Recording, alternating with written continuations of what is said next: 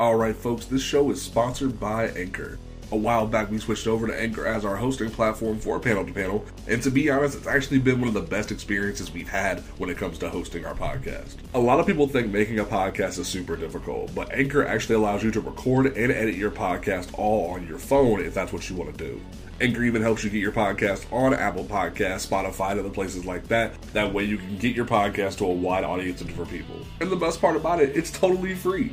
So go ahead, check out Anchor.fm or download the Anchor app on your phone or through the App Store or the Google Play Store and check it out today. Now let's turn the page and get to this week's episode of Panel to Panel.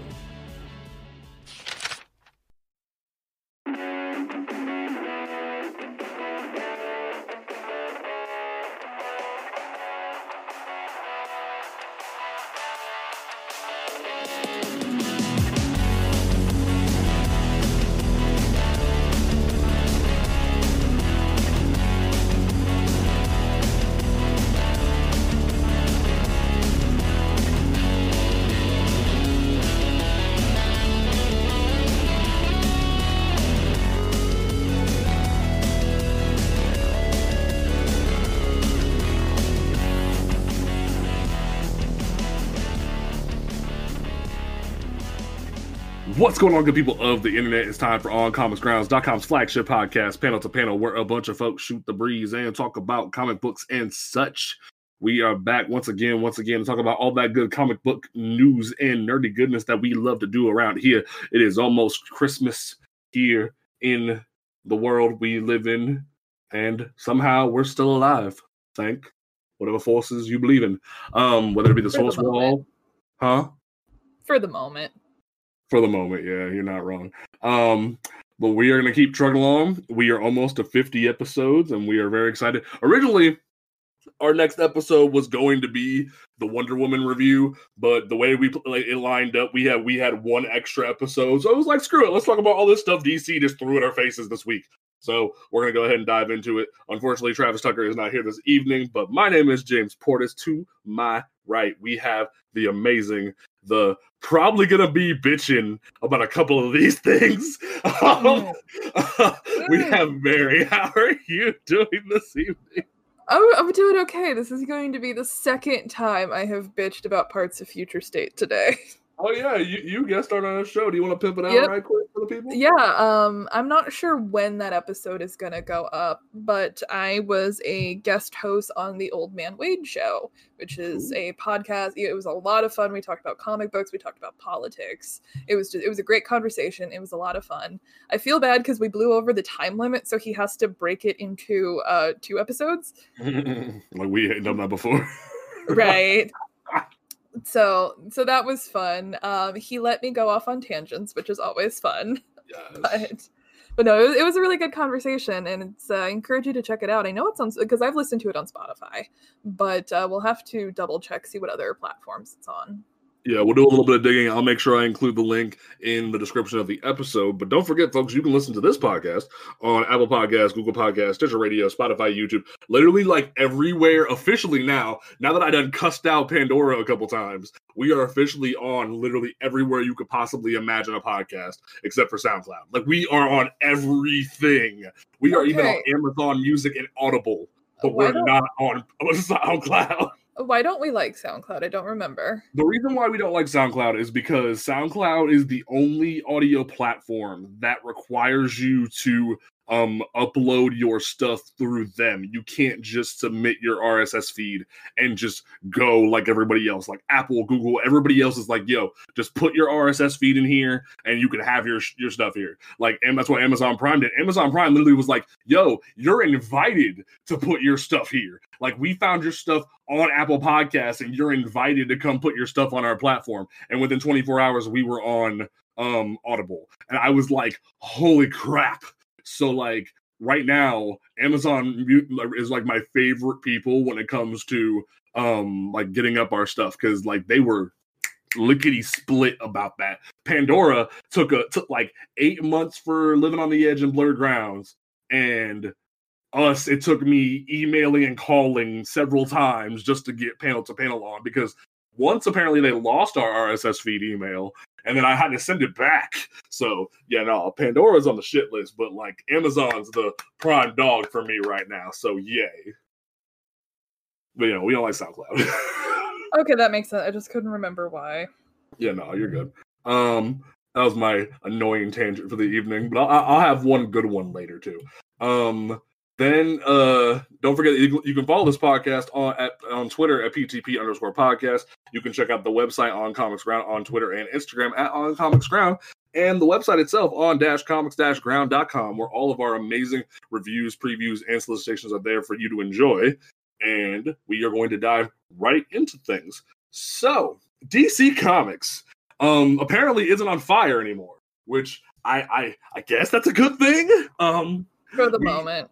For the moment, yeah. We were treated as we know from our previous episode, we were like given the information that Future State is a thing.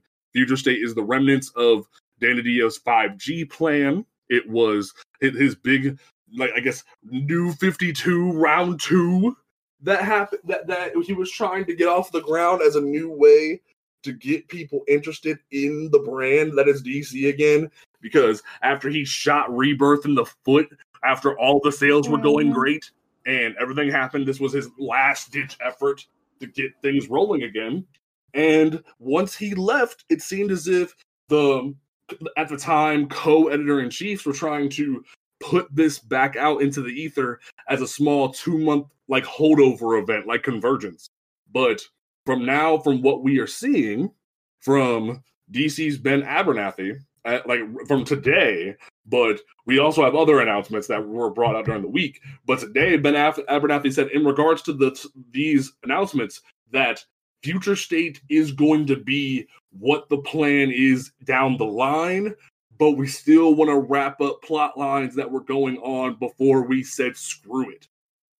And I want to believe him, but given the fact that like we said, this is the remnants of DiDio's plan, and we've already talked about it on our Future State episode, that we don't know if that's really true.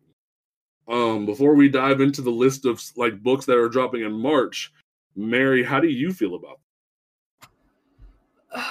I mean, I think that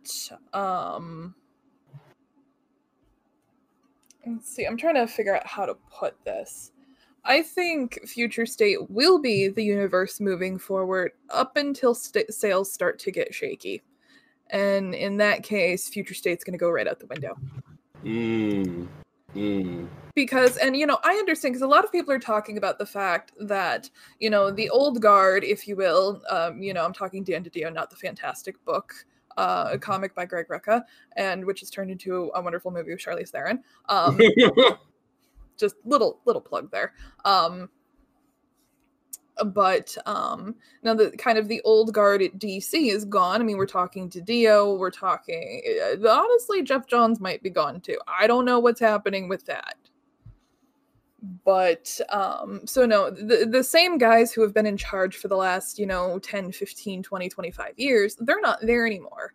And they originally brought in Michelle Wells and Marie Javins, and Wells got the boot during that round of Warner Brothers layoffs.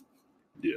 So, you know, her seat hadn't, like, you know, she hadn't even warmed the seat before she was gone. And it's just kind of like, oh, okay. So now it's just literally just Marie Javins. And she may not be as reactionary as like DiDio and Lee were /are, because Lee is still in the picture, but honestly I feel like his position is more ceremonial than anything else. Yeah, I hate that that's a thing, but it's very much how fandom went, where it's like, hey Jim, you're the comic guy, and it's like, oh. Jim Lee has always struck me as something of a company man. But, you know, he goes in, he does what he's told, he collects his paycheck, he goes home. Like, I think Jim Lee just wants to draw. And there's nothing wrong with that. And Jim Lee is an immensely talented man, but he's a company man at the end of the day. And so I don't think Javins, she may or may not be as reactionary as the guys were. But at the same time, AT&T is going to be putting a thumb on their back. Yep. So, I mean, they're running at what, half the size of the, they've pretty much halved the editorial staff. Yeah. And it looks like we're going to see a much smaller lineup in terms of books that are published. And they're looking, we've even seen, because it was rumors at first, we're starting to see it now, that we're looking at maybe a focus on more of a digital first model, eventually possibly transitioning to digital only. That's not going to happen overnight. It's probably going to be over the course of several years. But, they're launching more and more digital first series, and notably Milestone's relaunch will look like it will be digital first. Yeah, and then they even announced that one of the books that is coming out in March is going to be a Wonder Woman book that is digital first. So that signals to me as like their dry run to slowly push forward into just having digital books. And what concerns me about what we've seen from March, because like we talked about in the previous Future State episode, like the books for January and February look cool. They look like what's the word I'm looking for? Like anticipation is growing for them. I guess yeah, let's go with that. Like they look appealing, but at the same time, we kept saying let's wait till March. But then as you look at the solicitations, there really isn't a whole lot coming out in March in terms of like big like things. And we even predicted some of this where it's like you got your Batman, your detective, your Superman, your action, but then you have like your Flash, your Wonder Woman, yada yada. But then there's like nothing. There's a Justice League, there's a Teen Titans, there's like no Aquaman to be seen. Morrison's over in his corner, literally could give a singular hell about this entire situation. Like literally, if you look at the bottom of the solicitations, under the Sandman stuff, Morrison's just down there doing his thing, not connected to any of this. And it screams to me that they're trying to trickle out the amount, but at the same time, is like you said, one red flag could just like steamroll all of this. Like, especially if pre-orders for January and February don't pan out, like April could look totally different, and there would be no way to stop it. Because from what we've heard, is that like some parts of this are going to be slowly transitioned into bigger things from the different articles that we've read. So, and from what we know, that not every creative team from Future State is rolling over. You have some people like the Nubia team and a couple others that are just nowhere to be seen. So this could be make it or break it for a lot of these creators, and it's kind of crazy. I think the biggest thing we're going to see from Future State is a shakeup in the Wonder family, which is both exciting and sort of irritating for a number of reasons. But and I think Wonder Woman, the book with Yara Flor, I think that book is going to sell like hotcakes because the CW has already greenlit it for a TV show, be that what it may. I still don't know how I feel about that. CW is going to do what CW is going to do. AT&T wants an IP farm. And they just got handed one of the biggest IP farms in media at the moment. Like, find me IP farms bigger than Marvel and DC. Like, true. And then like them even greenlighting a Naomi TV show when Naomi has one volume of a comic book, and now and like it was so funny. I was like, yo, give it a month or two, and you remember me saying this. I was like, give it a month or two after this was announced, and you're gonna see Naomi back on the page. And they defied my expectations, because if you look at the lineup, not only is Brian Michael Bendis back on a team book, a big A-list team book with Justice League in March, but he's putting Naomi on the main line like she's the Ms. Marvel of the Avengers, and I'm just afraid that he's just gonna re all over this. And it's gonna be a mix of Riri and Miss Marvel to a T. Like the idea of she's the awestruck little girl rolling into the big leagues kind of thing. It's gonna be that to a T. What I say by that is that Bendis's Riri run. Ooh, that's a tongue twister. Yeah. He did too much too quickly. He, every page of that book was just, oh my god, look at how amazing and perfect Riri is. We have cyber ghost Tony Stark telling her how perfect she is. And you know what? If the character's gonna kick ass, the character's gonna kick ass, and I am down for that. But I think Bendis was so busy trying to convince us of how cool she was that it just kind of fell flat. And, and I'm not trying to sit here and argue that the character is unlikable or anything like that. No. I love Riri. We've seen her done well with people like Zub and Eve Ewing. We know she can be written well. I mean, it took Eve Ewing to come in and fix that book. And, Jim Zub really kind of wove her into a team setting very easily. And, Bendis is good at making things. He is not good at preserving them. Yeah, and what scares me about I know we're like jumping around every which way here, but like what scares me about the Justice League book specifically is unless Shahara's back to being Middle Eastern like she used to be, and they're race changing Hippolyta, which we'll get to the Hippolyta in a minute. I know you're gonna rage about that, but like Riri and Black, they're race swapping Hippolyta. Well, no, like if they make her more Greek, similar to how Diana has been portrayed recently because of Gal Gadot, it's like was my thought process. Like if they like darken her like the same way they've been doing with Diana, unless they do that with Shayera and Hippolyta, Black Adam and Naomi are going to be the only people of color on this team, and that looks like them just going, hey, Dwayne Johnson's getting a movie, and we need to prop up Naomi, and then anybody else Bendis wants can be on this team. And I don't know, man. All I know is that I think it was in the Discord. I think it was Ian that pointed out that Bendis cannot write a team book, and he can't. Ian was absolutely right. His scenes go completely off the rails, and the dialogue is almost completely nonsensical. The last time Bendis wrote, like the day the straw broke the camel's back with Bendis was Age of Ultron. That was when that Bendis was just kind of falling off the rail when it came to writing a team book, and even a little bit before that, where it was like, was Age of Ultron Bendis? Am I crazy? No, I think it was Hickman. Oh, that's what it was. It was Bendis. It was Bendis and Hitch. Yeah, I was right. It was Hitch. Like that was the signal, because that was right before Hickman took over Avengers, and that was like the sign of the century where Bendis cannot write a team book, and that bled into his X-Men, which I'm gonna do a retrospective on that book at some point, because goddamn, that book is horrible. But like in general, Bendis being put in charge of Justice League is like going, well, he can write Avengers. No, honey, no, he is past his prime.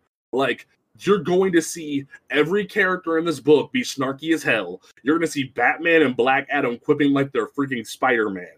And it's going to be really concerning moving forward for this book. And I'm almost worried that Black Adam and Hippolyta are going to kind of be the quote-unquote adults in the room.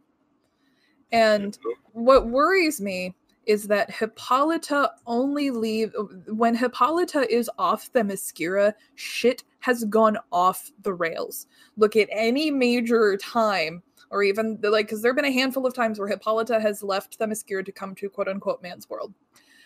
Shit is not good. Either she is pulling some bullshit or she is trying to divert some bullshit.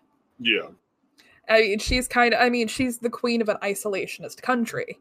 And now you see most of this in the pre-Flashpoint continuity, where Themyscira was a sovereign nation in the eye of the world. Mm-hmm. But no, she's the queen of an isolationist country. And there's been some weirdness going on with Themyscira in the current Wonder Woman run that would take me a long time to try and explain. But if she's off Themyscira, shit's not okay. And if she's on the Justice League, shit is even weirder. because And because she herself has been Wonder Woman a handful of times. she has, but she's not in a Wonder Woman costume because she has the spear, and it looks like she is going to be there as Hippolyta. And, not only that, we're going to have, Aquaman, who's a monarch, and Hippolyta, who's a monarch. Like, this has the recipe to be a complete shit show. And what also, like, because of this, like, endless winter event that DC's kind of, like, rolling onto the pavement while future states were coming in, like, it's the red carpet kind of thing, like, hey, look at us, guys, we're doing Endless Winter. It's, like, so rushed and no one cares. Like, there's even tie-ins and whatnot, and literally no one's talking about it. They don't even care. Endless Winter is just blowing by as fast as the snow can go. And that was my best pun ever. And like, it was crazy. And you have like Hippolyta and Black Adam on the Justice League BC, like how Jason Aaron did the Avengers BC. And it, like you said, it very much is going to be Black Adam and Hippolyta being the parents in the room. And that concerns me because you got like heavy hitters up in here like Superman, Aquaman, Batman. You have the reuniting because of the metal tie-ins of Black Canary and Green Arrow being in a relationship again on the heels of Aquaman and Mera being married again. And that looks like we're finally moving past the hurdle of the no marriage policy and trying to get back to a state of normalcy. But this team really feels like a hodgepodge of Bendis was told you can get whatever you want, and he was like, "Cool, give me my little POC character here, and then like you, and you." And it's like, I don't know what's going on, but I'm concerned. And because I don't remember who I was talking to, but somebody made the joke that Black Canary is just going to be written like Jessica Jones, who can scream really loud. Oh God! Oh no! Oh no! I don't remember who I was talking to, but they made that comment. I just went, "Oh no!" No. Okay, we need to move on. This is bad. Okay. We're gonna talk about some good stuff in this book. We're gonna talk about some good stuff in this book. Not this book, but like this solicitation. Like before I throw my beer can off the side of the thing here. Whew. Because I want to give DC some praise here because there is some good in the solicitation. There is a lot of good things in the solicitations, but those were the couple red flags, and we'll get to the other red flag that we really don't know about, or at least the two red flags. One I'm gonna bitch about, and the other one Mary's gonna bitch about in a minute. But I do want to give DC some props here because the big one that I see and I'm really excited for is the fact that Mariko Tamaki is taking over Detective Comics, which is one of the biggest things that could possibly happen in the year 2021, where you have a woman of color stepping up to the plate and writing Detective Comics. Not like, wow. I mean, she will be the first woman to write an ongoing, one of the big, because Batman and Detective Comics are the big Batman titles. She will actually be the first woman to write one of those titles. Devin Grayson, ironically, her last name is Grayson, was the first woman to launch a Batman series, but she only did a 12-issue limited run. But, Tamaki is going to be the ongoing writer for this, and that is massive because a woman's never written this book before. Louise Simonson wrote Superman for years. Gail Simone has written Superman. So we've seen women kind of in the driver's seat with Superman, but never really with Batman. And I think we're going to fucking finally get a different perspective. Because when I'm looking at this infinite frontier crisis on Frontierland, yeah, we didn't even get to that. We'll get to that in a second. That's going to be a fun time. It's the same goddamn people. And I love Scott Snyder. James Tynion, he's on thin ice with me. Yeah, too many clowns are going on here, and we'll get to that in a second. I mean, so, like, these are some really solid professionals, and, they're... Tynion is talented, but he's on really thin fucking ice with me right now. So, but no, like, I think Snyder is one of the last few people at DC that's trying to like have the action-packed Crisis on Infinite Earth event type of feel, but also do what comic books are supposed to be, which is the toys smashing together and having a good time. Yeah. So I'll give him that, but no, the Guard needs to change. That the Guard doesn't change, and we can like create new concepts and new ideas, then DC's destined to just be the same stuff and burn all of us out to the point we don't even want to read it anymore. I mean, and I will say this for death metal, that, or even just Dark Knight's metal, just metal entirely. It's really cool, and I do not mean this disrespectfully. It's really good fan fiction. And, you know, fan fiction is great. You know, I wrote fan fiction. I honestly, I still read it. I think we all have those little times where we just pull up, we pull up AO3. And so some of it can be really well done. And this reads like really high quality fan fiction. Because, you know, it's tropey, they're having fun, Wonder Woman has a chainsaw of truth, like... She throws herself into the forge of the multiverse and comes out freaking like she's Superman 1 million. Exactly. So, I mean, it's really good fan fiction. And, you know, in terms of kind of the progression of writers, you know, we're starting to see Tamaki take a huge role. Because, you know, Tamaki started out of the gate with Supergirl being super. And that was phenomenal. And that was a damn good book. Harley Quinn Breaking Glass. Harley Quinn Breaking Glass. Phenomenal. Yeah. And, you know, her Wonder Woman run, it started out really strong. It got a little weird, but that's just a personal hang-up. It was very well written.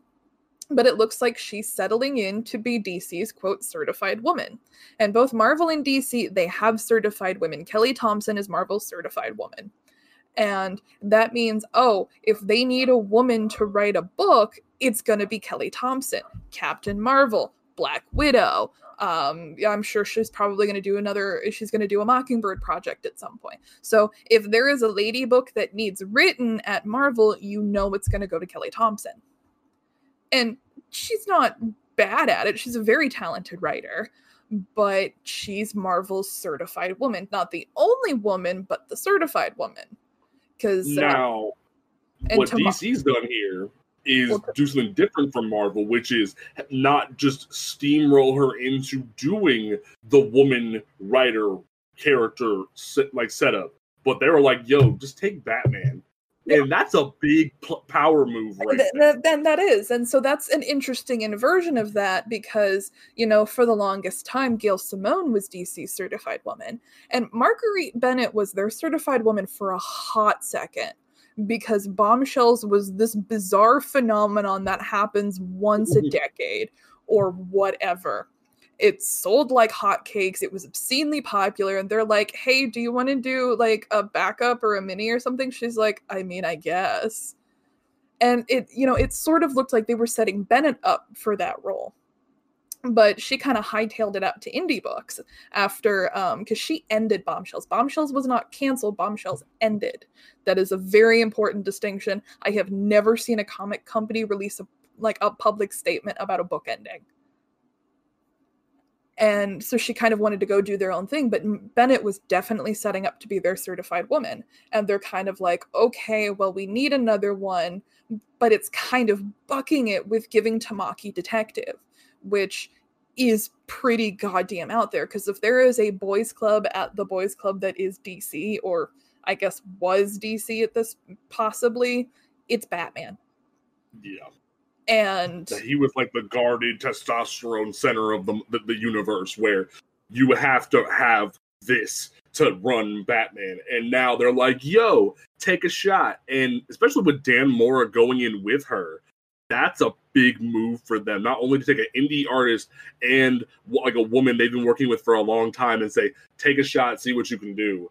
I hope they stay around for a hot minute. Because, I mean, that's a hell of a team right there. Mm-hmm. So from there, now that we've given them a bit of praise, I want to talk about what you brought up, which was the issue of this launch book, similar to how they did DC Universe Rebirth. We're getting a one-shot book at the beginning of March called DC Infinite Frontier. And how do I put this? This feels like the confirmation that Bleeding Cool got a while ago of the DC quote-unquote omniverse that was being lined up as like, yo, anything can happen. We can tell a story here. We can tell a story there. We can have Tom Taylor tell his zombie fiction over there. We can have digital first books that aren't in canon over here. We can do whatever we want over here with Future State. It doesn't matter. Everything is cool. As long as you have a jumping on point, you can enjoy it. And the cover of this Infinite Frontier feels like that's the direction we're going a bit. You have like literally everything slowly being propped up to be what Future State is going to be. And originally we were scared that DC Future State was going to be a throwaway event. But you got Red X, you have the new non-binary Flash on the cover, you do have Nubia up front, like in center, Black Adam on the front, you have like the newer Teen Titans Academy people and whatnot. This feels like DC's like saying, okay, we'll give this new like setup a chance, and this like the next few months be the groundwork working towards that, but they will pull the trigger if they need to.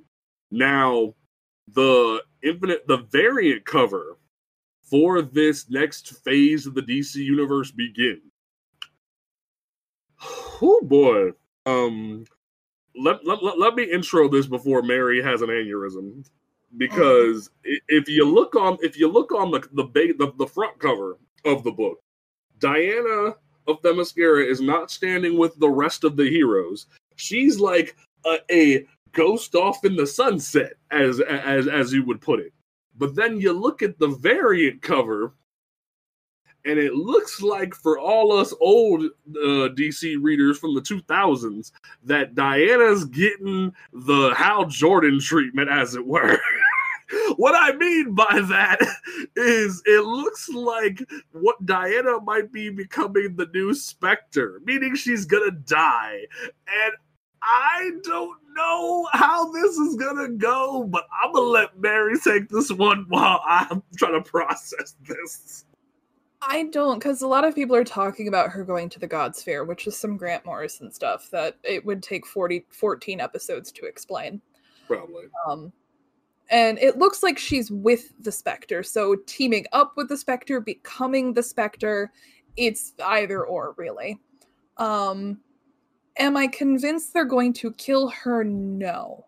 Do I think it's a possibility they will? Yes, and that she'll get some kind of fantastical godlike power. Hang on a sec. And whereas I think it's cool they want to expand the Wonder family, because Nubia is a very long-standing character. She was removed from continuity. I think she was introduced in 73 or 74. I don't remember off the top of my head. Something like that. She was wiped out of existence after Crisis, and then wasn't reintroduced until 1999. And then was wiped out of existence again with the New 52, and then was reintroduced during Wilson's run, I want to say 19. So an experienced Wonder Woman fan will know who Nubia is right off the bat. If I see one more person on Twitter say that Nubia is just Black Diana, I'm going to break somebody's face. Yeah. Because I'm getting really sick of it. They're literally, Nubia is probably the only good thing Robert Kanger ever fucking did, and he was on that book for 2 goddamn decades. No, he was involved with Wonder Woman for 20 years, and there was no DC character he hated more than Wonder Woman. But that's a story for a different time. But in regards to Diana possibly being imbued with the power of the god, how are you feeling about that becoming a thing? I mean, before I kind of went off of my mini tangent, wanting to expand the Wonder Woman family, I think that's great. We need to do it because, George Perez built this strong Amazonian atmosphere. And now Nubia was, like I said, she wasn't reintroduced until the late 90s, but, she was slotted into that atmosphere really well. And, you have Donna, who's been a very popular character for a very long time. You have Cassie, who's just kind of there. I don't Because no one knows what to do with her since the New 52. And it's stupid. And literally, Lobdell gave her this weird, like, Tron armor thing that, like, grows on her body and that has no connection to Greek mythology whatsoever. And then Bendis was like, what silent armor? She's just the granddaughter of Zeus. And she's basically just how she was pre-New 52. And it's like, what? And so, I mean, I'm down with that. And, you know, if they want Nubia to be Wonder Woman, I'm totally on board with that. I know they're bringing in Yara Flor, probably as the new Wonder Girl, I believe. That I think there's going to be some age stuff, that she's going to be older in Future State when she's Wonder Woman, and then younger in the new continuity when she's Wonder Girl. At least I think how that's going to play out. But, and so obviously, like, ask any experienced Wonder Woman fan, we will sit here and rattle off all of our favorite 40,000 members of the Wonder Books. However, my big problem is that it seems like they're treating Diana's exit as, you know, the sun setting on this massive multi-decade legacy, when DC only ever started to give a shit about this character in 2016. I mean, and obviously, like, you know, Perez's Wonder Woman is probably second only to the Golden Age in transformative Wonder Woman work. And surprisingly, you know, for all of its fame, surprisingly few modern, you know, newer modern comic audiences have actually read George Perez's Wonder Woman. And I highly recommend it as a damn good book. But for all of Wonder Woman's fame and, you know, acclaim and impact, surprisingly very few people have only read more than one or two runs. Or, I believe Ian snarkily put it, one or two issues. Ooh. And when was the last time we had a major Wonder Woman event? Amazon's Attack? It was Amazon's Attack. That thing was horrible. And Amazon's Attack was so bad, people mailed their books back to DC. Yeah, it was that bad. And so that's really the last big time, you know, we had a key Wonder Woman thing. She's had legendary moments in her own book. You know, my personal favorite Wonder Woman moment being when she blinds herself with Medusa's venom. Because that shit was badass. But, so, I mean, that's a really big moment that is big to Wonder fans.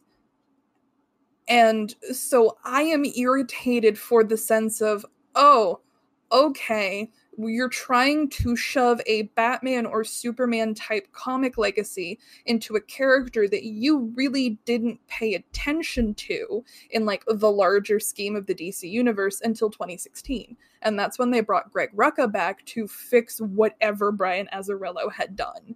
You know, Brian Azzarello, Meredith Finch, to fix the New 52 nonsense. And so they brought it in, he fixed it, and then he left. And then 2017 is when we had the movie. And then it was her 75th anniversary. And 2016, 2017 was her 75th anniversary. So then they did all this big Wonder Woman shit before the movie. And even then, you're kind of looking at it, you know, experienced Wonder fans are kind of looking at it going, oh, this is nice, but it's really slim pickings you got here. And so I am irritated from the sense of they're treating it like this big empire that, you know, is moving off into the sunset when they've only really started to give a shit in the last 4 years.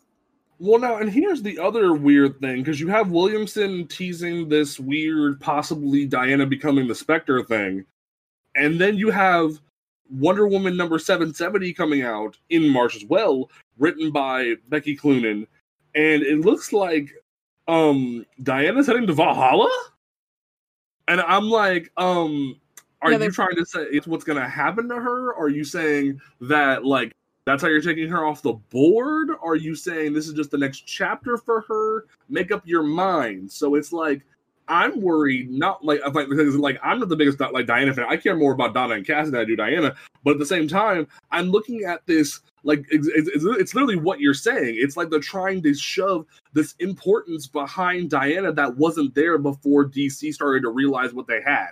And I find myself concerned that they're gonna prop her up as what she should have been all along, but then there not being enough gas behind the car to push it off the cliff. Yeah. And I did a Twitter thread about this the other day. And, you know, a lot of people talk about aging out certain characters and having legacy heroes take over. Like, you know, Miles Morales taking over as the sole Spider-Man of the Marvel Universe kind of thing. Like what the Ultimate Universe did is, you know, Peter died and then Miles took over as the sole Spider-Man. Narratively, that makes sense. Sales-wise, fans are a bit more fickle about it. So Batman, Superman, and Wonder Woman do not need to be Bruce, Clark, and Diana, respectively. Bruce, Clark, and Diana don't need to be Batman, Superman, and Wonder Woman. Batman, Superman, and Wonder Woman can and honestly should be anybody, within reason, of course. I don't want, you know, like, Cassie to be Wonder Woman or something. Why not? Just because I knew it would elicit that reaction from you. I hate you. Yep. So, I mean, they can and should be anyone. However, I do think the DC universe needs Bruce, Clark, and Diana. I mean, you know, Clark Kent should be an example of what honest-to-God investigative journalism, you know, is supposed to be. And, you know, we've had 4 years of this relentless attack on reporters and the media. And how cool would it be to have Clark Kent really put his nose to the grindstone and he and Lois team up to take some shit down? That would be a great book. Everybody... yeah. Everybody talks about, oh, Bruce Wayne does all this charity work, blah, blah, blah. Okay, let's actually see it. You know, I would wager that Gotham needs Bruce Wayne more than it needs Batman. So let's get a book or a mini or whatever of Bruce Wayne putting his nose to the grindstone and working to like improve Gotham's infrastructure instead of throwing charity events where all of that money is tax deductible because, again, we all know Batman does not pay his taxes. Agreed. And that is a hill I would die on. Yeah, no, I agree with you. And it's like, I think, and what's crazy is I still love that I was right about Tim Fox being the one to take over as Batman and not Lucas Fox, because you now have the situation where there is a new guard propped ready to set up where you have Luke, Yara Flor, and Jonathan, and they're not being shy about it. Like the issue, like the Superman issues that the new writer is writing show that Jonathan will become the next Superman. Yara Flor is doing a TV show, and she will at some point become Wonder Woman fully. Like, they're propping this stuff up to be the future. And and let Wonder Woman be a goddamn ambassador again, because during the Jimenez run, she was a UN ambassador. So she was. Have her, you know, step away from Wonder Woman. Let her be Diana of Themyscira, ambassador to the United Nations. And sure, sometimes she'll slip out for various wonder-based shenanigans. Because I imagine, you know, these three will slip out to various, you know, mantle-shaped shenanigans. Like, oh no, there are two bad guys and Nubia needs help. Here comes Wonder Woman. Oh no, there's two of Lex Luthor. You know, Clark can take one, John can take the other. So, I mean, they can have their little shenanigans from the side, but let's see how these characters themselves interact with the universe, and we can kind of hand it off to someone else. Because I think those three are intrinsic to the DC universe, and we don't get to see them as people a lot.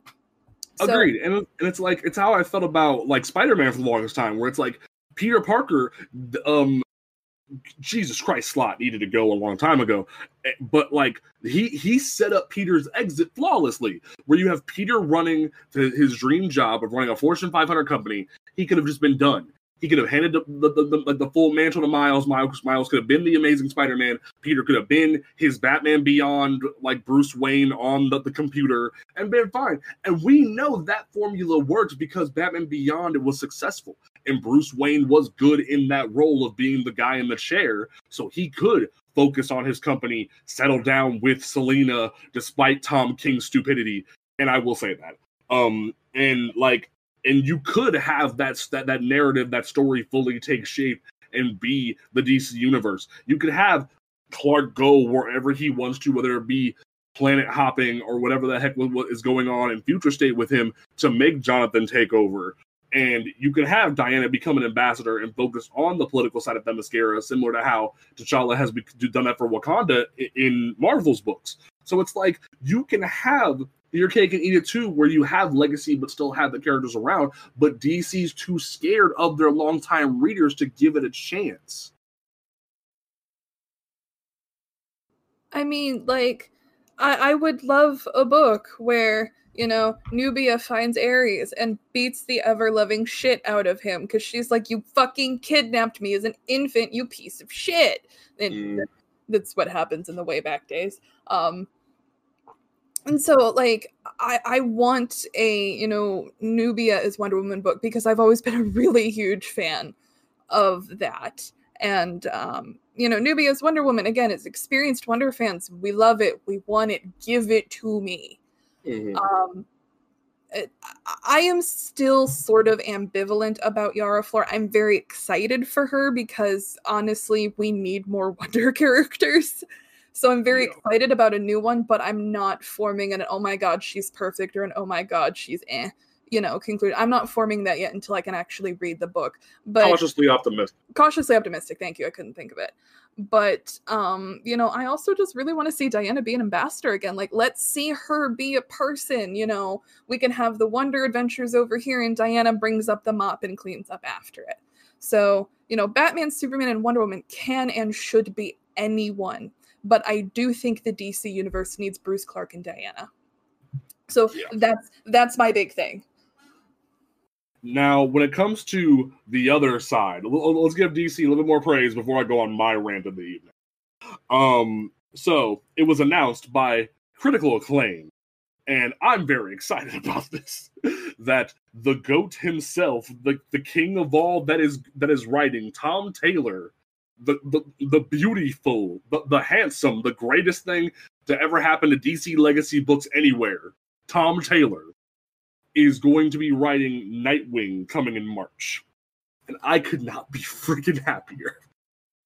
And like literally, the idea that Tom Taylor is getting a crack at Nightwing now that the Rick Grayson nonsense is gone, like, I feel so bad for you, Dan Jurgens. I feel so bad for you that you were put through that. Like, dang it, Tom King, for making Dan Jurgens write that. Because Dan Jurgens did not deserve that hell. But, like, now we see Tom Taylor getting to step up to the plate and write Nightwing.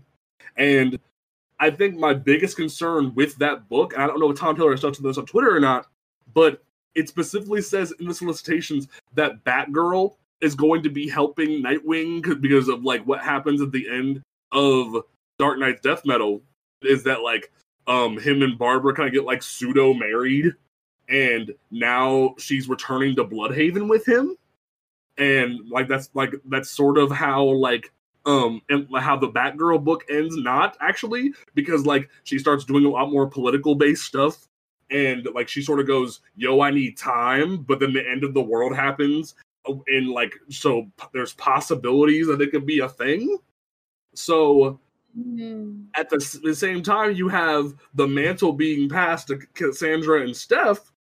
So it's like, what is it? Is she Oracle? Is she Batgirl Prime? Like the one book Tynan did said. Like, what is going on? But go ahead. I was gonna say, I think Barbara's kind of that one character nobody knows what to do with. Because half the fandom absolutely wants her as Batgirl, to half the fandom, she is Batgirl, she will always be Batgirl. And there's nothing like intrinsically wrong with that, but at the same time, to the other half of the fandom, she is and should forever be Oracle. Yeah. And I love Barbara as Batgirl, and I love Barbara as Oracle.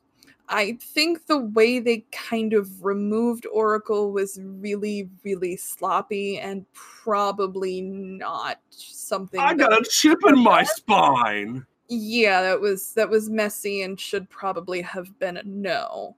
But Gail was not asked, she was told.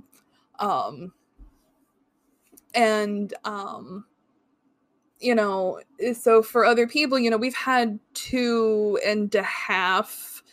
Tiffany Fox was Batgirl in a one-shot during the New 52. So, like, 2.5 Batgirls since subsequent Batgirls, and for a lot of fans coming through, they had never read Barbara as Batgirl because, you know, after the Killing Joke, she was never Batgirl. So, you know, for the other half of the fandom, Barbara is Oracle, and you have any one of these two, only one is the true Batgirl, but any one of these two other women is Batgirl. Just saying, she can be spoiler. You can put a bat in the spoiler costume. Just wait till January when Kamigono comes back, because we gonna have this out, damn it. Like, you can put a bat in the spoiler costume, but Cassandra Cain is the one true Batgirl. Thank you for playing. I actually talked a little bit about that in the Old Man Wade show, and he doesn't like Stephanie either, and I'm just so God damn it. I'm so thrilled to know I'm not alone. Well, you're not alone. You have Travis, but like I can't wait until January when Kat comes back, and it's literally gonna be me and Kat versus you and Travis, and it's gonna be glorious. But like, I talked about this in the Old Man Wayne show. I have never let go of that rage of those two guys in the comic book shop, so excited about the fact that Batgirl, who was Cassandra Cain at the time, was gonna go back to normal. And there was we're gonna end up doing a freaking Cassandra Cain spotlight, like how we did Laura, because the way we keep having this fight is like the best thing we have ever done on the show. Like, that's the thing, is that there was a lot of pushback on an Asian Batgirl, because, you know, people seem to run under the assumption that this was wholly accepted and fine and good and nobody was mad. No! People lost their goddamn minds. They did. And it's, you know, I was actively buying comic books during Cassandra Cain's Batman run. Batman, she should be Batman too. During Cassandra Cain's, during Cass Cain's Batgirl run, I was actively buying comics at the time, and so many people were just so angry about it. And when they announced that they were gonna make Stephanie Batgirl and boot Cassandra off into being Black Bat or whatever, you know, it kind of felt like, you know, gay people getting married versus gay people having a civil union kind of a thing. Cassandra got to have the civil union equivalent of Batgirl. God damn it. Even if you just wanted them both to be Batgirl, but like a new character should never come at the expense of a marginalized one, you know? Yeah. Cassandra is, you know, some would argue she's autistically coded or coded as autistic. I've seen that argument, not argument, but that theory made a lot. I've seen, she is to an extent disabled. So you have a disabled woman of color as Batgirl, but replaced by people are mad, so we gotta bring in the pretty blonde white girl. And people get so angry at me when I bring that up. Like, well, she's not that character anymore. I recognize that. And, you know, it was never the character herself going, look how blonde and pretty and white I am. But she was always the underdog character. She never, like it was never written to be like that. But the point still stands that you replaced the woman of color with a pretty white girl. The kowtow to racists. Yeah. And that bothers me that it fucking worked. It's the equivalent of how they literally answered to the commentators and put Sam back in the Falcon suit. Like, it's the same damn thing. And it's like, I agree with you. But at the same time, I grew up in the Peter David era when Tim was Robin, and then Stephanie showed up, and Stephanie was my bundle little rebel chick that kicked ass, and then like there was still Cassandra in the background, but then you had her, like a Stephanie, and then you watch Black Mask just tear this little girl to shreds when she tried to hold her own, and then you see Batman like cry over her, and then Leslie Thompson goes, "Don't worry, she's alive. She's over here. Don't worry about it. It's okay." And it's like, yay! Even I thought her Robin death was a bit much, and it's. Yeah. I don't know. It's just, no, the response is, well, we have both now, and they can both be Batgirl. And I'm like, that doesn't remove my rage. The problem. And do I take it out on the character? Absolutely. Because the character bugs me. Because I look at that and you see it, and that link is just made. Everyone has that one character that sparks some kind of like existential rage fire. For me, that's Damian, and we'll get to that in a second. And the joke that I like to make that really pisses a lot of people off is that I feel like Stephanie Brown is the type of person to call Kate the F word behind her back. Oh no, no! that Stephanie likes gay guys. Barry! It's really weird about lesbians.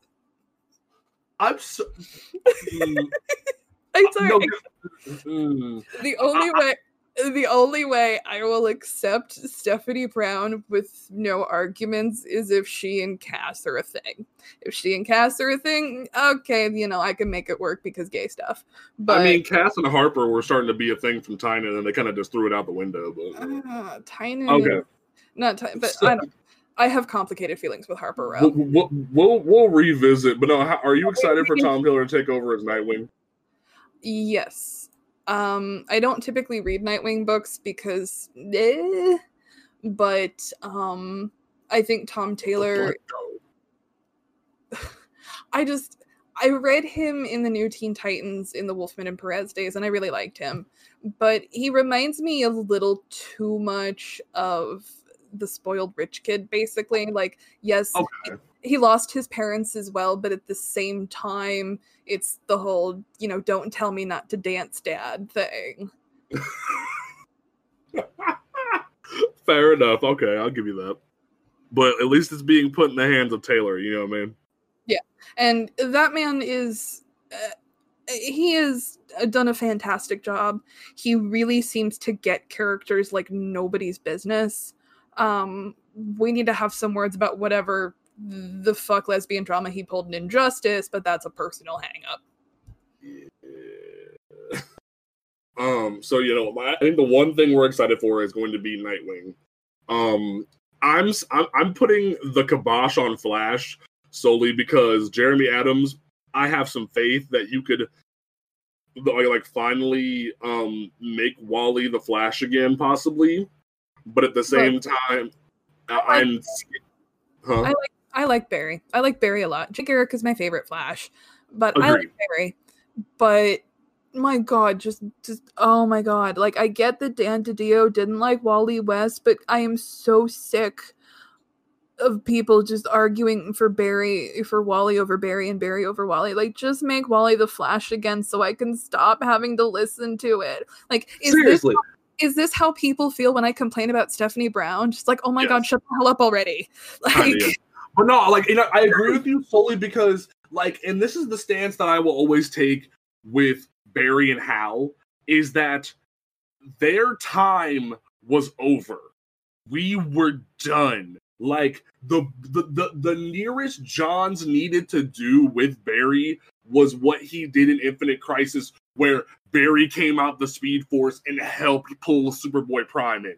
That should have been the end of it. Like, we should have been done. It should have been over. We never talked about Barry again. We never talked about Hal again. It would have been fine. But now we live in this chaotic bullshit world where freaking they tried to race change Wally, didn't work. Wallace is over in the corner and no one knows what to do with him. They brought Wally back because of fan outrage. Barry's just trying to exist because of the TV show. And it's just this convoluted mess of nonsense. And it's just put Wally in the retirement home or put him in the grave. Like, literally, give him and Linda a nice send off. Let them go off. Not Linda. That's Wally's chick. Let Barry and Iris go off and like retire with the Tornado Twins. Let them be fine and just give Wally the role, because every time I turn around, it feels like the Dio or somebody is trying to break Wally's kneecaps, and I'm just like, stop, please. And Marvel and DC both do this, but whoever is writing the books at the time, and I know I'm painting a lot of creators with the same brush, and obviously this is not a blanket statement, but writers just want to recreate the books that they read as kids. And you growing up, Barry was the Flash that DiDio read, with somebody like Tynan, Tim was the Robin that he read. So, a lot of writers just want to recreate the books they read as a kid. There's nothing wrong with that, but when you have multi-generational writers, it creates a sense of weirdness, because ultimately Barry and Wally, they're both very likable characters. Mm-hmm. But it's two sides of the same coin. The Flash is always going to be the same character. the Flash is always going to have this one set of ideals.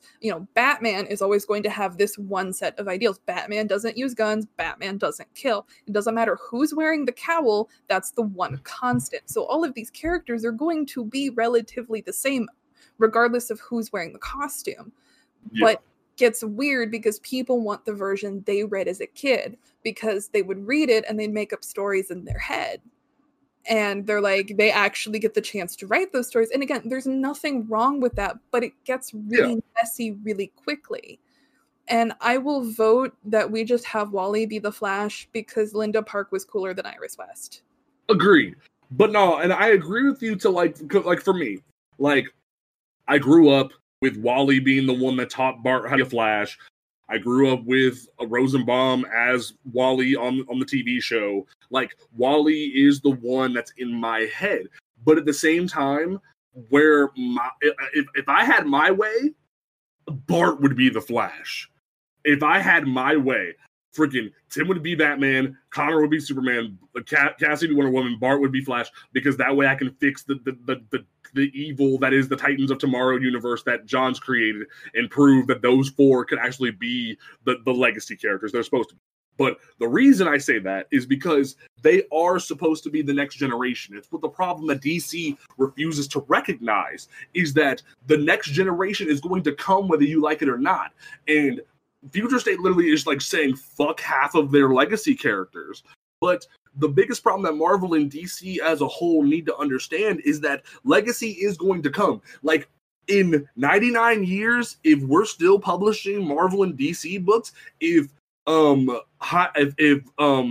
fucking what's his name? I'm gonna get so mad at myself in a second. I'm gonna ruin my entire computer. I need you to load.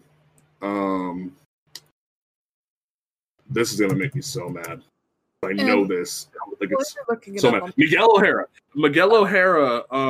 If Miguel O'Hara isn't Spider-Man, then people are gonna look at you like you're stupid. It's the same reason why that whole thing with Slott during his Iron Man run, when Iron Man 2020 was supposed to be coming out, and it's supposed to be Arno Stark with the big gears, you looked kind of stupid when the book was kind of not good, and you rushed it into production. Actually, no, you didn't rush it. It was delayed at the wazoo.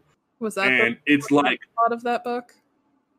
Yeah, no, that's what because the whole thing was during the 80s. There was in a Iron Man arc where Iron Man 2020 came from the future and said, "Hi, I'm your brother from the future. Look at me. I'm from the year 2020." So that's why all during 2019 they were hyping up Iron Man 2020, because they were going to bring back Arno and make him Iron Man.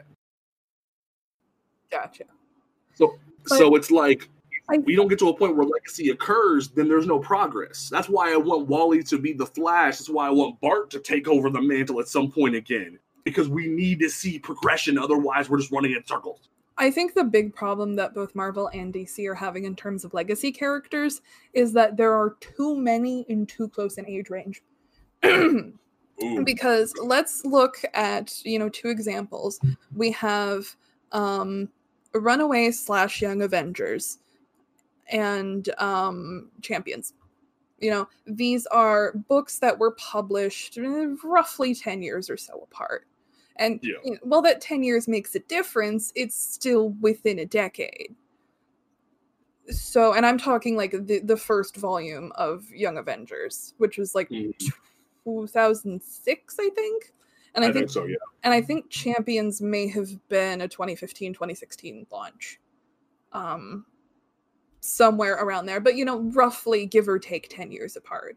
Runaways is a bit of an outlier because they are the oldest of these teams, but I'm lumping them in anyway just because those characters are still running at the moment. Yeah. So you have that group and Champions versus the Teen Titans and Young Justice. That, the Teen Titans really got kicked off, the Teen Titans ran consistently in some iteration through to the introduction of Young Justice. Yeah. So, you have these characters that have more or less stayed the same age, but, they've had to age them up gradually so that way, this Young Justice team can come in. Or, they've had to age up the Young Avengers a little bit so they could make room for champions. And these characters are in very close age range. So if you want to hand the mantle of insert whatever character that you are a sidekick and or obviously based off of, what do you do? Do you mix and match the teams, which would be awkward publication? Because, okay, are we going to take Kate Bishop and put her on this new Avengers team and she's going to be the new Hawkeye? And then we're going to take Kamala and she's going to be the new Marvel, Captain Miss whatever, Marvel. So she's going to be there. Okay, we're going to take Billy because he's Doctor Strange, and we're going to take Riri because she's Iron Man. So that gets weird. Then you have fans of the teams going, oh, well, what about Teddy? You're taking Billy, but not Teddy. Or, oh, you're taking Riri, but not Viv. And then I have the answer for that. And then you flip back to the Teen Titans where, okay, well, Dick Grayson is going to be Robin, but, Connor is going to be Superman, kind of a thing. So you have the prospect of pissing off, several groups of fans.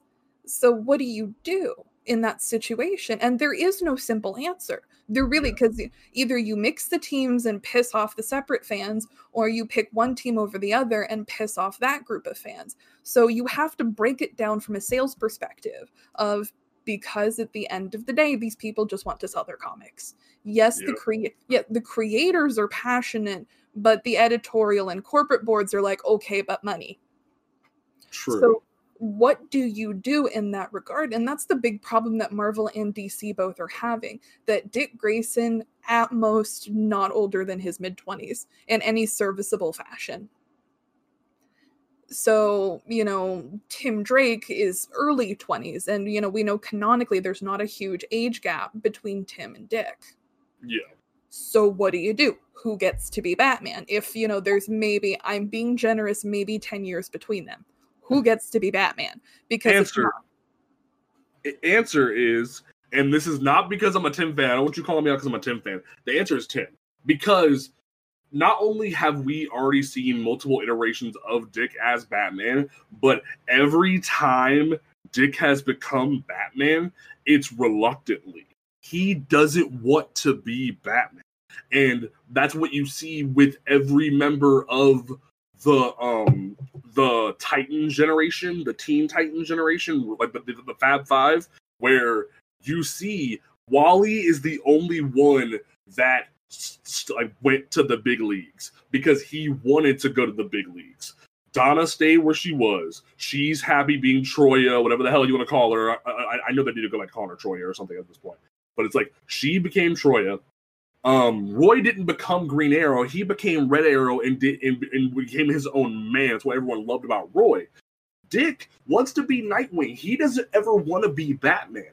Same thing with Tempest. Tempest never wants to be Aquaman. He wants to be Tempest on the throne at some point because he wants to be the next in line to be the king, but he never wants to be Aquaman. So, if you're looking at it prospectively, the next generation should be the technically third, because I don't care about the dark trinity of Artemis and Jason and whatever the fuck Lobdell was doing, but it should be the third generation. It should be Tim, Cassie, Bart, Connor, and technically Jackson, but everyone keeps trying to shove him with Damian's generation, even though Bendis kind of did fix that and put him with Tim, and that would be your Justice League.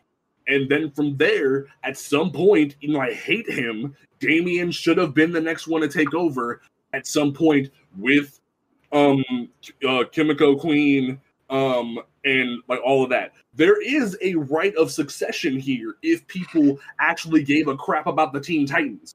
But no, that's why the New 52 is a freaking disaster. That's why, you and I had that discussion on Twitter where the New 52 failed because no one looked at the kids. And when you didn't look at the kids, your entire universe looked stupid. So, and you're right, the age gap is the biggest problem. But see, here's the thing. For all of your posturing and, feces and corkboard with the red yarn, I can think... I can think of no less than 10 people I know personally who have lined up to counter every single point that you have. Brilliant. That okay, you say that Tim should be Batman because of this, this, and this. However, Dick Grayson is Bruce's effectively oldest son. It is the firstborn son job to take after his father, and the fact that Dick is reluctant to take it means he's the right person to take it, which means he's going to be honest about it. So for every point, there is a counterpoint, and that's we'll have to have that at some point. And because personally, I don't really care. You want Jason and you know it, even though it go horribly wrong, you'd want Jason. No, I don't want Jason as Batman because, we tried that with Battle for the Cowl and we saw how that went. But Jason doesn't make sense. He's the middle child. Yeah, that's right.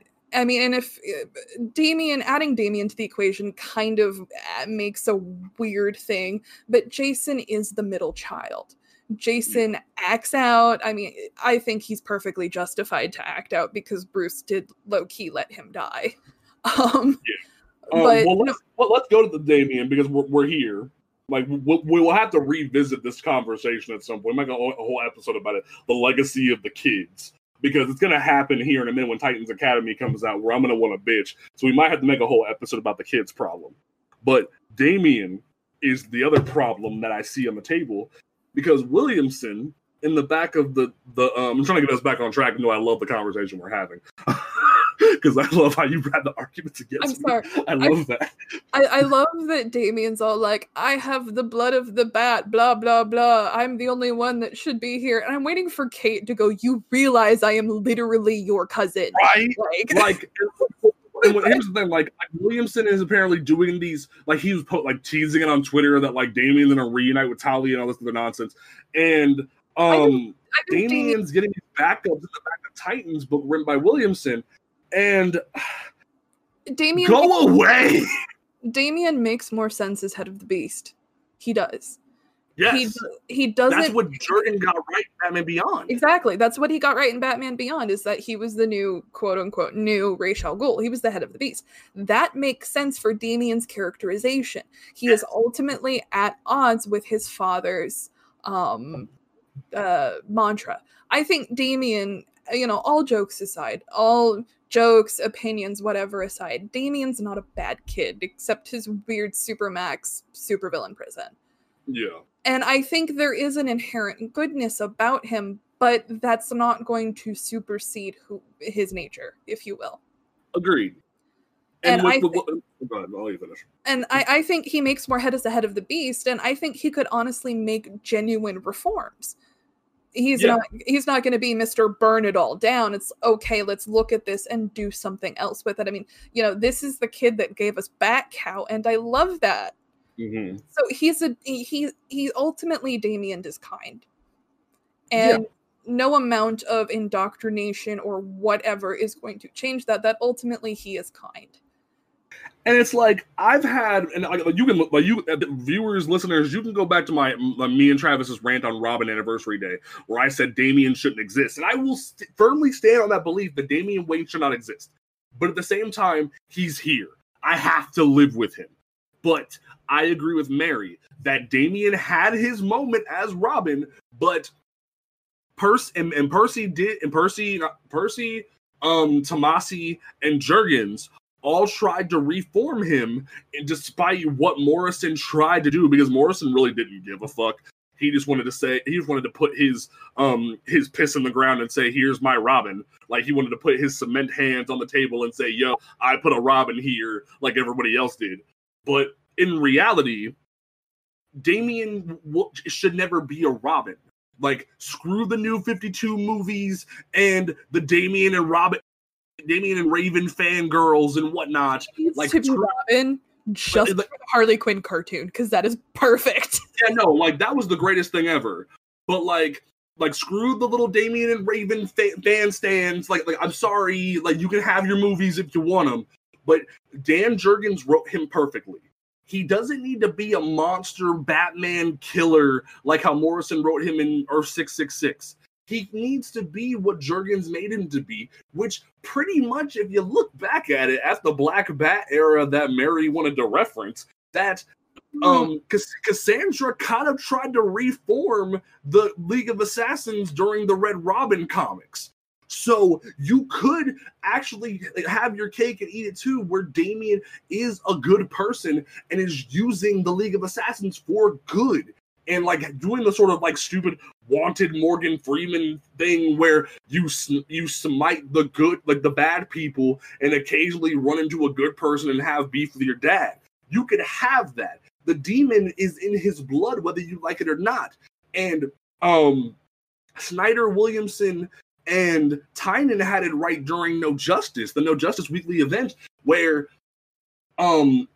Damian looked at his father dead in the eye and was like, why aren't you killing everybody? Why aren't you ending this? Why aren't you killing Brainiac? Because he is a villain. He sees the true evil in the world and wants to smite it. So he needs to be the head of the demon. That way he can smite out the evil he sees. And I hate him solely because of the fact that he doesn't need to be Robin. There doesn't need to be another Robin until technically when Duke shows up. Like, by that time, Tim is either graduated to being Red Robin or something else has happened where he's probably Red Wing or whatever the hell you're going to call him next, where he's the next Nightwing or about to be Batman, where Duke is the next Robin, because Damian shouldn't exist. Grant Morrison needed to stop trying to leave his mark on everything. And Grant Morrison, I love you. I love your Green Lantern run. I love parts of your Batman run. I love Batman of Zur-En-Arrh. I love your Batman RIP stuff. But Damian was a mistake, whether you like it or not. So it's just one of those things where Damian is better off as a ninja. And this new little gray costume thing. Ninjas, yeah. Like that whole, this new little costume where it's like gray and he has a domino mask on. Good. Like, I literally put on Twitter, I was like, good, that is where you belong. And there's that great shot from the end of the Teen Titans run where he rips the R off his chest. I'm like, good, imagine that's my hand taking your uniform and ripping it off your undeserving body because you never deserved to put on the red and green because this was never for you. Grant Morrison spun your little katana and made you Robin when you never should have been. And something I think that would be an interesting narrative to explore is the differences between Cass and Damian, because they're both from they each have a parent that is a world-class deadly assassin, and they're from these massive legacies of just, martial arts shenanigans and killing. That, Cassandra doesn't want to be her mother, and she actively pushes against that because she rejects that ideology. Damian has not fully rejected that ideology. He sees parts of it as normal. He's like, no, this is what we should be doing. And, obviously different writers have different takes. Damian's acceptance or rejection is, dependent upon whoever's writing it, but at no point has Cass Cain ever been like, you know what, Mom, let's just kill everybody. No, that's kind of Cass's whole deal. So I think, having that, essentially putting those two in close proximity with each other and having them explore those connections together, I think that would be an interesting foil for each other. And, Cass is Damian's childhood crush, and that is just a narrative that I accept. Okay, that's fair. I get that. I just think it'd be really cute that if Damian's childhood crush is Cass, and she's just kind of like, I don't even know you exist. Yeah, and it's like we know there's goodness in Damian. You've seen it in the Tomasi stuff. You've seen it in Percy's Titans run. Like, he is a good kid, but at the same time, he has his place. Same thing where Tim has his place as Robin. Like, I know that DC refuses to let anybody explain why he's now Robin again, and Bendis was just like, cool, here's your outfit back, fuck Damian. But and I was content. I was like, yo, fuck this stupid duck concept. Quack. Like that. But literally, seriously, screw the duck. The duck was dumb. Bendis never should have did it, and now Tim has his costume back, and that's what matters. But now I think we can finally, as long as Williamson doesn't step out of his lane and puts Damian where Jurgens put him, then we're good. But if Damian puts on another freaking cape, it's one of those things where Damian doesn't need to put on a cape. He needs to put on a cloak or like a tunic and be a ninja. That's fine, but like you don't need to be a Robin, kid. I'm sorry. Just go be a ninja, please. I'm sorry. And that's the end of my Damian rant for the day. The last couple things. Ram V is getting to continue his Catwoman run with Joelle Jones getting to come back for covers, which cool. I'm not opposed to that. Mary, are you opposed to this? No. That was brief. Yeah, no. Like, I mean, Ram V, it's a decent Catwoman run. I don't love it. I don't hate it. I think it's pretty solid. So that's where Fair I'm enough. at. Okay. Tynan's continuing his Batman run and finally is getting away from clowns and writing Scarecrow. Well, he's writing that Joker book. Yeah, I was gonna get to that in a second. So yay, Scarecrow, I guess. But yeah, we got the announcement, and Mary and I were being a little facetious about it on Twitter because of embargoes. But why is this a thing? It's so dumb. Like, Tynan, please stop. Who even wants this?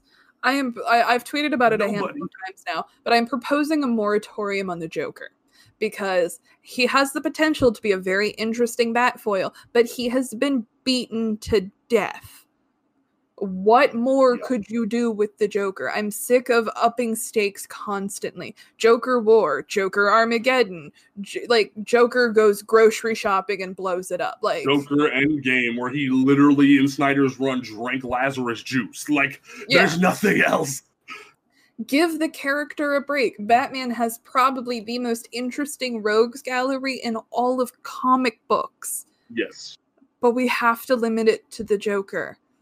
And like kill him and keep him dead for 3 to 5 years, then bring him back and nobody will complain. Like, not even that. Do what Endgame did. Do what Batman Endgame, not Batman, No Man's Land. Do what No Man's Land did back in the day and just kick him off the board for a year. Like, get him away from comics because he's a plague. Not only is, now that you've put Punchline in the damn picture, which I'm sorry, neckbeards, and I'm sorry, cosplayers, because I know a lot of cosplayers have found that Punchline is a good character. But Punchline is just Harley Quinn 2.0. Well, she's just them dumb Harley Quinn. I'm sorry. Well, it seems like and this is pure speculation on my part, is that it seems what Tynan wanted to do was he wanted to flip Harley Quinn. It is incredibly obvious that he wanted to flip Harley Quinn. Somebody told him no, and so he made Punchline instead. Because take Punchline out and put Harley in, and the story is exactly the same. Yep, you're not wrong. And now you have Harley Quinn being part of the Bat family now because of it. That way you can keep it fully separate. It was gonna happen. Yeah, and it's just like, Punchline, I'm sorry, Tynan, I'm sorry, neckbeards, I'm sorry, cosplayers. Punchline was a mistake. Joker War, while it did have some high points, and Tynan, I love your writing, I can take it or leave it, because it was done better a couple of years ago when Snyder wrote Endgame. Like, there's nothing higher you can take the Joker besides Endgame. Like, he literally was the embodiment of evil and was basically told to be Jack the Ripper. Like, he was there as like the immortal entity. So like, I don't need any more Joker stories. Snyder wrote the final one. And something I think would be a lot of fun, and I get a lot of mixed reactions for this. Okay.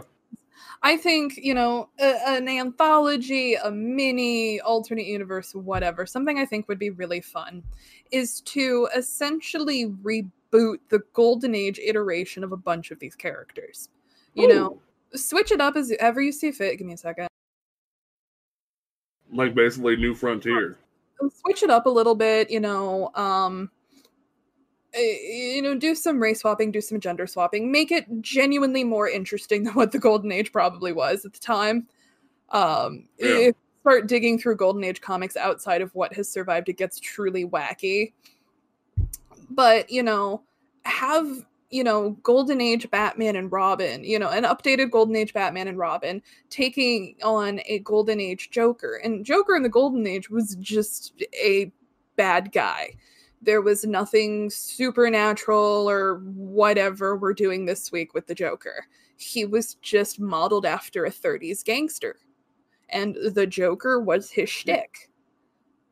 So have some fun with that, have Golden Age Superman, and I'm not even talking, have it in, I admittedly haven't thought this universe through from end to end, but, we do a whole episode on it, actually. Play with different variations of the characters. You can tell different stories. Yeah. And that's why I really like multiverse stories. And, that's one of the things I love so much about DC is the multiverse. DC's multiverse has, ironically, all crisis issues aside, always been their strong suit. And nothing has proved that more than Convergence. So have fun with it, Quit trying to make the Joker some kind of god tier villain or whatever. Just tell a goddamn story. Like, I'm Mary, that's what Jeff Johns tried to do with 3 Jokers. Didn't you like 3 Jokers? Me. I know, right? The only thing 3 Jokers did was to get me to publicly admit that I don't 100% hate Jason and Barbara. What? And I was deservedly mocked online for that. Mary. I'm not talking, I'm not saying they're my favorite ship ever. They need to get married. No. I like, Jason having a crush on Barbara, particularly when they were younger. Barbara, we're both damaged. We should be together. I mean, it's really funny because, you're not going to tell me that baby Jason Todd didn't have a crush on Batgirl. I mean, I can see it. I could see it. And I think that's really cute. And I think it's during Batman Eternal where Barbara kind of has what is probably a lapse in judgment, where, because the whole thing in Batman Eternal is that Jim Gordon has seemingly killed somebody. And Barbara's going on a goddamn warpath. She's like, I'm gonna hunt this guy down. I'm gonna fucking kill him. And end of discussion. And Bruce is like, Kate, Jason, can y'all just go handle this, please? And Jason's all like, I'm here to keep perspective. And Barbara points to Kate and says, no, she's perspective. You need to shut the fuck up. And, oh my God, those couple of issues are fucking amazing. When Batwoman's like, I'm just kind of here. But afterwards, Barbara's still really emotional and she and Jason are talking and she tries to kiss him. And he's like, whoa, now let's not do this. That's much what happens in 3 Jokers where she goes, we shouldn't be doing this. Mm-hmm. Well, Jason's the one that turns her down because, he's kind of like, look, you're doing this because you're upset. You're not doing this because you're interested. And because he had been talking about how his life was made better the day he met Batgirl. And so, like, I like Barbara being Jason's childhood crush or, childhood teenage crush, whatever. I like that. Yeah. I mean, like I said, I'm not saying that I want them to go off and get married or be a couple or whatever. No, I was deservedly mocked online for admitting this, but I like little cute humanizing factors like that. I dig it. I okay. And what we need to do is make Jason being bi canon because he is. And him and Roy were meant to be together. And I hate that all of like those moments and that commentary, I hate that all of it came from Lobdell. I hate it. Right? Like oh God, I hate that. Okay. Scumbag. AAA scumbag. Yeah, and he's writing Green Hornet and I hate it. But let's not do that. I'm trying to be somewhat positive about DC while also offering criticism. So the last thing before we go is literally me just going to go Teen Titans Academy. It's literally just New Mutants and I kind of hate it. But like mainly because, as you all know, me and Mary are New Mutant stans, and we want to see more New Mutant shit. And I swear to God, if Red X is just some random new dude and not Jason, can we stop playing to the cartoons already? No. Like, can we stop playing to the cartoons already?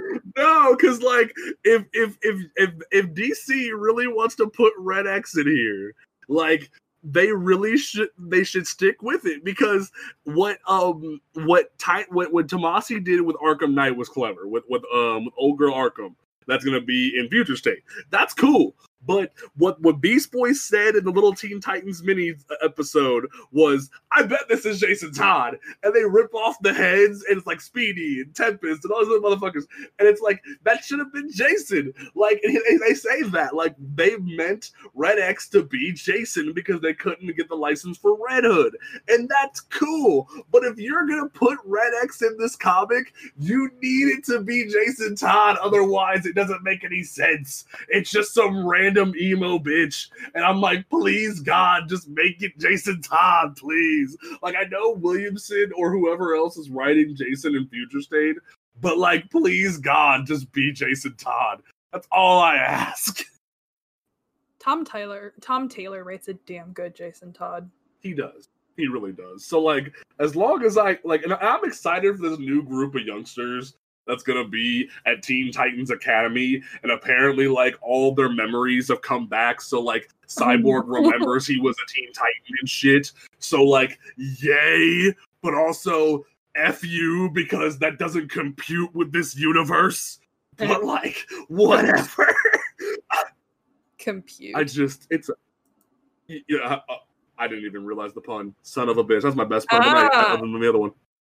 That's a better pun than my other one. But yeah, no, that's my thoughts on Teen Titans Academy. It's just going to be New Mutants or Generation X for Teen Titans, which this should have happened a long time ago if we're being honest with ourselves.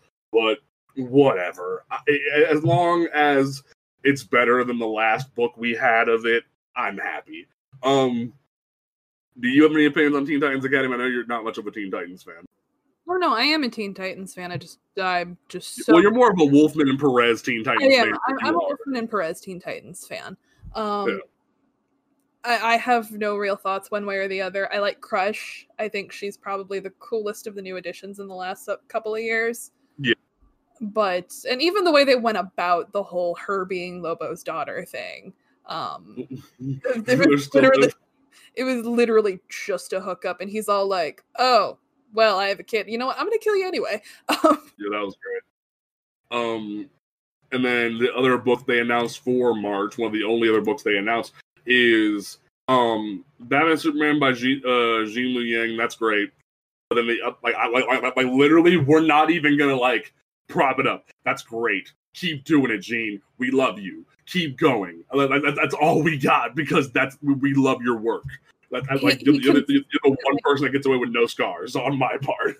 He consistently turns in god tier work. Like, yes. Well, there was one other one that I wanted to talk about before we go, because we're about to wrap up, and I wanted to talk about one more thing. I'm trying to scroll through the solicitations. What was it? Maybe I'm crazy. Oh yeah, Suicide Squad. You and Travis were so angry. Robbie Thompson is on my shit list right now. Because if I remember correctly, wasn't Robbie Thompson the one who did Teen Titans last year? Yes, he was. Robbie Thompson is the one who, Robbie Thompson and Adam Glass are the ones who did Damien is a Psychopath. So Robbie Thompson's on my shit list. But at the same time, I'm not really excited about John Cena, aka Peacemaker, leading the Suicide Squad just because the movie's coming out. I'm really scared about why, in the name of God, after everything Bendis did to pull Connor Kent out of the multiverse, well, he barely did anything, if we're being real. Like, all he did was say that pre-Flashpoint, Connor got stuck in Gem World, and that's how he's back. But, like, whatever. Like, after him barely writing that, we're somehow saying Connor Kent's back to wearing his red t-shirt, and he's about to be interviewed to be part of the Suicide Squad. That's all I got. Like, why is Connor Kent going to the Suicide Squad? Because grumpy, I don't know. Yeah, like, it feels like somebody just really wants to prop Jonathan up and just wants to scrape away Connor, even though we just brought him back. And I'm just like, please stop. Okay. I just got my boy back. This is where I piss off a lot of Young Justice fans. Oh, here we go. Let's go. Let's go. Leather jacket or go home. That's my whole thing. Leather jacket or go home. The t-shirt is the t-shirt is stupid.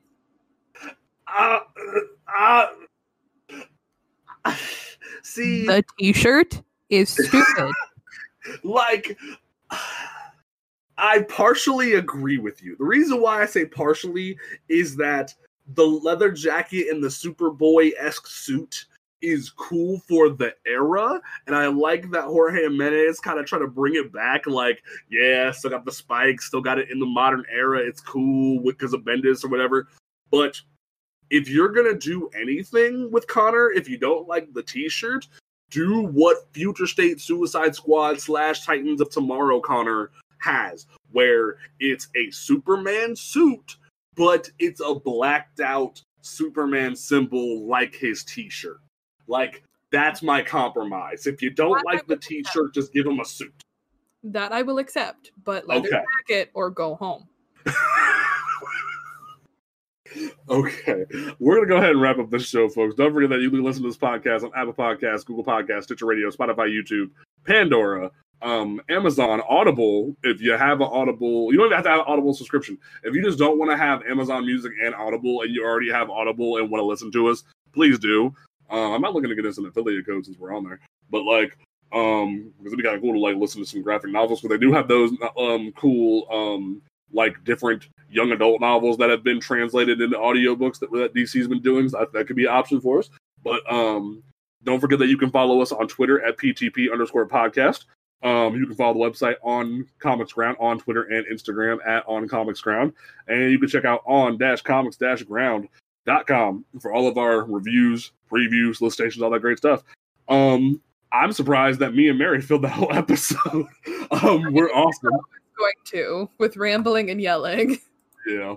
But we will be back next week, where we will, on the day after Christmas, we will be recording and reviewing Wonder Woman 1984, and that will be a really good time. So you will see Travis back for that. We'll be having a good time. Mary is going to be hyped as hell. I very much am. Everything I'm hearing about Kristen Wiig is that she's phenomenal, and I am ready for it. Yeah. So after all the ranting we've done, Mary, what is your closing statement for this episode? The t-shirt is stupid. See, I thought it was going to be Stephanie themed, but that works out.